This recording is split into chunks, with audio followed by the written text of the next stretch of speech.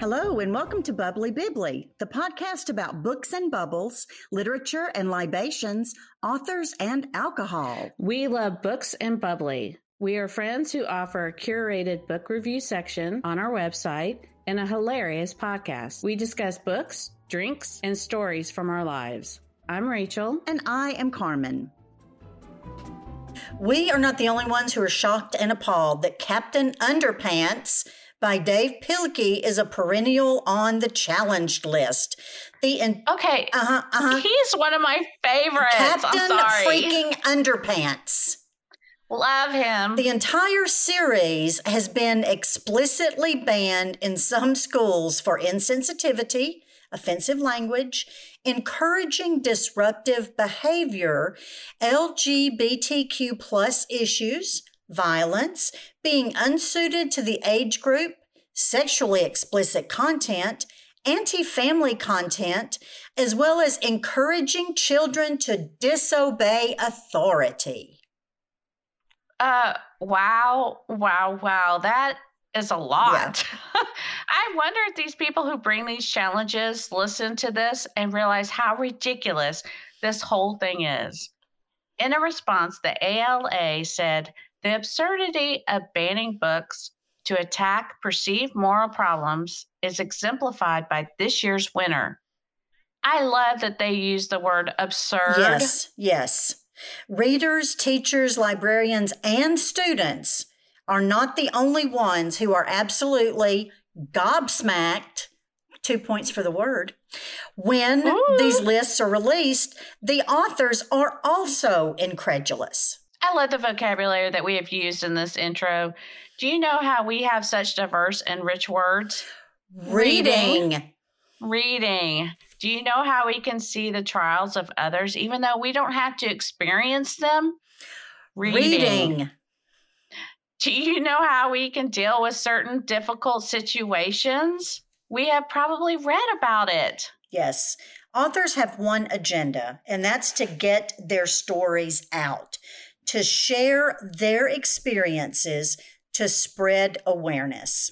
In this episode, Carmen and I are going to talk about what authors think about the books that are challenged. So, Carmen, tonight I am drinking a spicy margarita Atwood. You see what I did there? Yes, I love it. So this is John's margarita recipe that I made, and I just add a little jalapeno for some kick. Oh my gosh. You know, I have that Tequila Mockingbird book that our friend and listener Gay gifted to me. And every time we do something like this and we come up with a little wordplay on a drink, I'm thinking, you and I have got to write a book. I know. I think how to theme your cocktails to what's going on. Yes. Now, I Extra Strength Super Power Juice is a crazy juice from the Captain Underpants series. Yay! And I can't make it because it's from outer space. So I made up my own. So I've got crushed ice. Let's hear it. I've got crushed ice, Captain Morgan spiced rum, triple sec. Okay. The juice of an orange, Sprite, and blue curacao. Now, the orange and the blue curacao turn the drink green. So there you go. Super extra strength, super power juice. And yay, I love it. It's, I'm pretty excited about the whole thing, but it's kind of a mess to make. You know, I like two ingredients in my drinks. Me too. And one of the ingredients is the glass. Oh, right. Well, yeah, just juicing the orange can be a mess. Yeah. Well, I am reading The Winter Garden by Kristin Hannah. Just a little side note, it's free on Kindle. Oh. So I am only a few chapters in and I'm already so invested. Kristin Hannah, she draws you in just so quickly. She's just such a good writer. I am listening to The Operator by Gretchen Berg. This is a book that I saw hardcover at Goodwill, and I thought about buying it. And then when I saw it available on audio from my library, I checked it out immediately. And it's about a switchboard operator in this little town in Ohio. And when she's bored, she listens in on the calls. She just flips the mute switch and she listens. Well, on one call, she hears gossip about herself. Oh, that's gonna get good. Yeah, it is very, very good. So I'm really enjoying it so far. I think it's very interesting. It's an interesting idea to unpack how an author feels about his or her book being challenged and possibly banned. I think this is a really good angle, and I think it's worth exploring. I've watched an interview with that beloved author of ours, Judy Blume, on Late Night with Seth Meyers, of all things. I don't know why I stayed up late. But she said parents are getting cuckoo. And I don't think I could agree more. Judy Blume's books help young girls cope and deal with and understand their changing bodies. And I will admit, she talks very frankly and is very direct about these things. And it could be alarming for a parent who's never talked to their teenager, especially teenage girl, about developing physically at different times than their friends. Right. And oh my God, masturbation and sex and birth control. I mean, Judy Blume carries the torch for bringing all of this to the forefront at a time when parents would tell the woman on, before she walked down the aisle, what to expect. And that's the issue. Tweens and teens are getting their information from Judy Blume instead of from their parents. Or not even at all. I mean, sometimes we grew up in that age where you just didn't discuss these things. But if a parent was open and honest, they would have read the books with their child and discussed it. So now let's talk about Sherman Alexie. Oh, another favorite of the challenged books. Yes. He wrote a book titled The Absolutely True Diary of a Part-Time Indian, and it's been on the list several times. It hits the list for profane language, sexual content, and alcohol use. And Alexie has said that a banned book makes it, quote, instantly prime reading material for that community. You want to guarantee that every kid in school reads a book? Ban it from the school. And that's an end quote. And again, parents, to think that your child won't take an underage sip of alcohol if they don't read this book is just so naive. Right. I also loved a quote from Walter Mosley, quote, "It's like banning thoughts, banning ideas, banning people." This author is a celebrated and award writer of literary fiction and science fiction to young adult novels and political monographs. He is an icon of crime fiction. One title, which was made into a movie starring Denzel. Hello. Who doesn't even need a last name. No, he's tall, dark, and handsome. Yum. Joseph Olshan wrote Clara's Heart, and that won the Times Jonathan Cape Young Writers Competition and went on to be made into a feature film starring Whoopi Goldberg. And he said, books only coerce people if they want to be coerced. I love that. To say that authors are shocked, appalled, and aggrieved that their titles are challenged is an understatement. It takes years to write some of these books. Editors read, reread, asking the authors to write and rewrite passages. Every published book is a labor of love for more than just one person.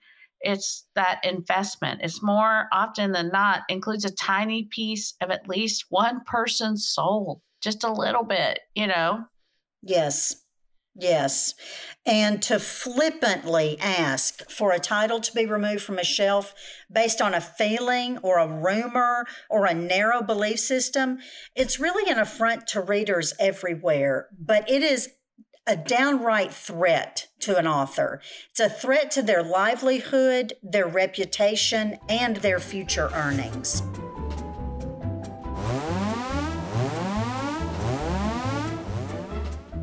Well, let's start with what we had started off with, Captain Underpants by Dave Pilkey. Pilkey was surprised that a book with no profanity, no sex, no nudity, no smoking, no alcohol, drugs, no violence, then like a Three Stooges episode could be so challenged. His short answer was this: everyone doesn't always like the same things. And instead of going on the defense, he does something that we all need to do. He talks about what you should do if you are offended by a book without undermining the rights of others to choose what they want to read and think about. All you have to do, he says, is make a simple change. When you think, I don't want children to read this book, instead just insert one word that changes the entire sentence and say, I don't want my children to read this book. That book does not belong in the library becomes that book does not belong in my home.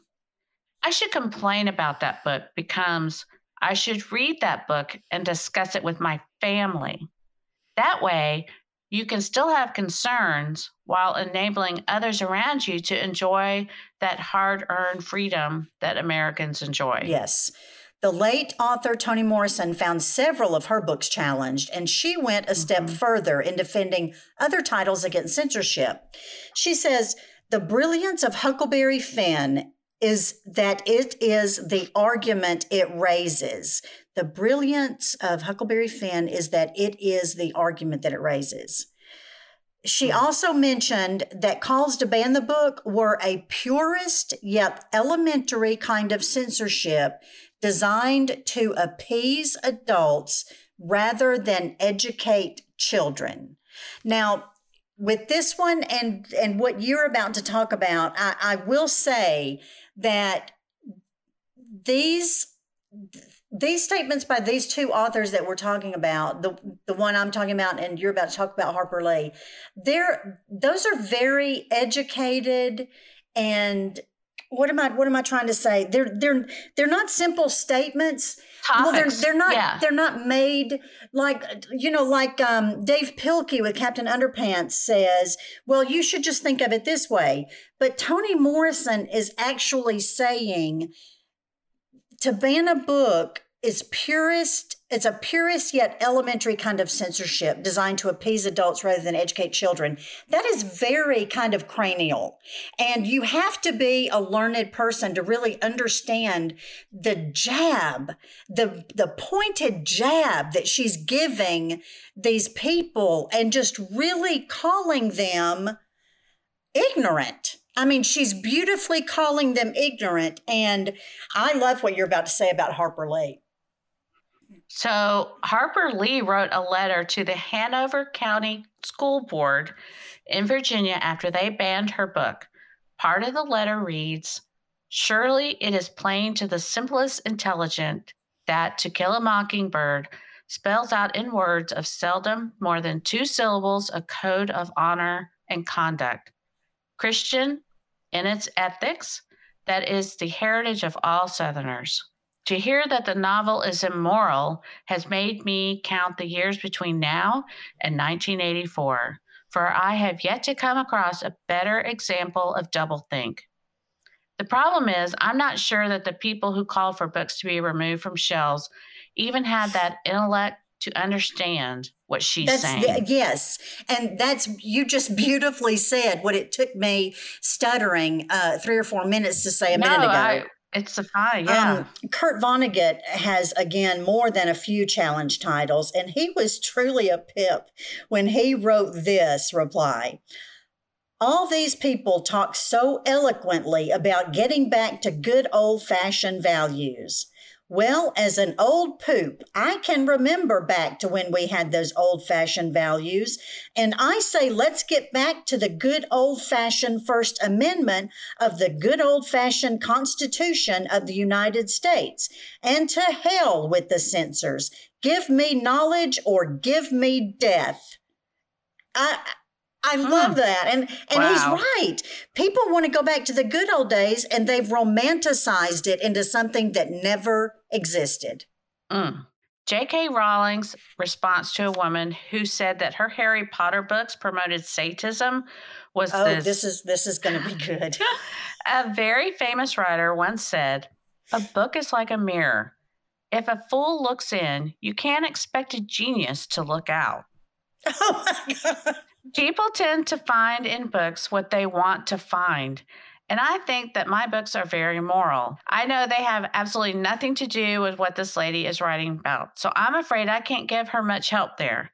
And again, a very witty response to a very serious situation. And that brings us to part 3 of the show, where we will look at some responses from more recent authors on the challenge list. It feels like the authors may be poking a little fun at people trying to remove their books with some of these responses. Yes. And I think all in all, you have to be short-sighted and more than a little petty when you try to impose your belief system and structure onto everybody else. How can these authors not see these challenges for what they are? Thinly veiled fear. I mean, that's what I think. It's thinly veiled fear. Fear of people who believe differently, live differently, groups that question the status quo, authority, and those time-honored traditions.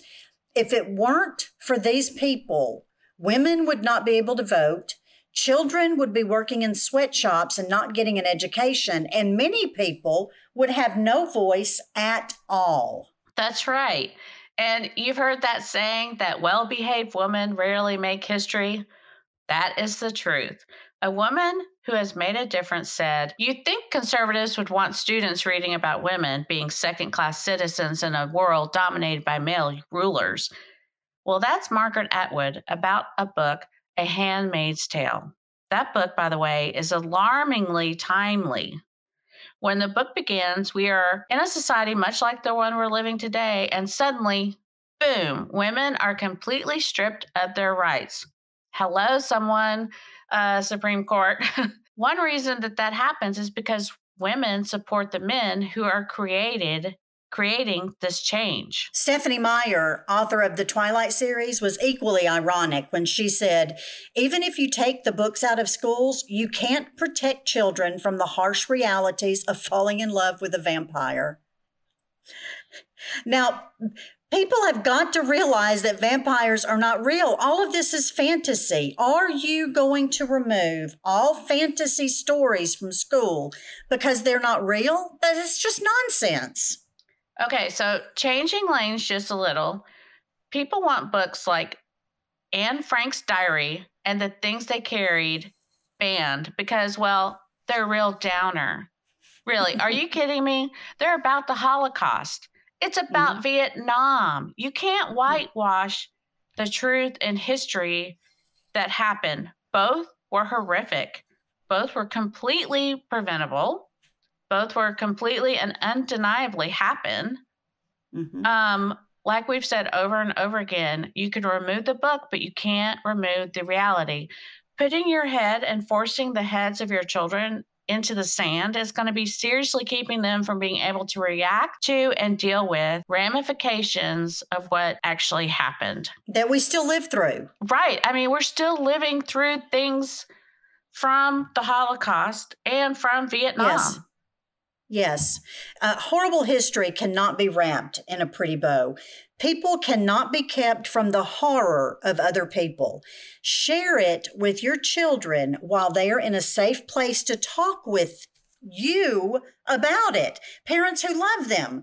You are doing them no favors by removing the subject matter from their grasp. I guarantee it will find a way to them, and you will have left them without any coping skills to deal with it.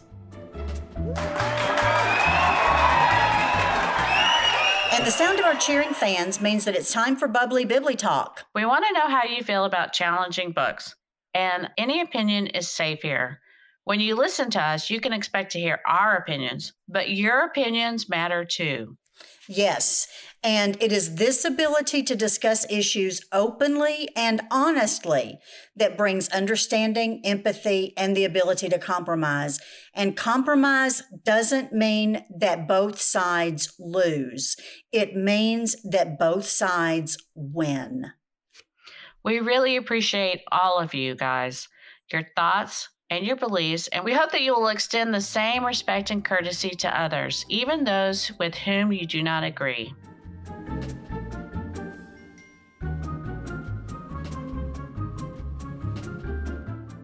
Let us know how you feel about challenged and banned books and your thoughts on how the authors have reacted. And continue to check us out on all social media and www.bubblybibbly.com. If you're against banning books, please take to social media and write letters and just in general be heard. We cannot let those who have yet to form an opinion think that the challengers are the only vocal ones. And remember, Kurt Vonnegut said, "I hate that Americans are taught to fear some books and some ideas as though they were diseases."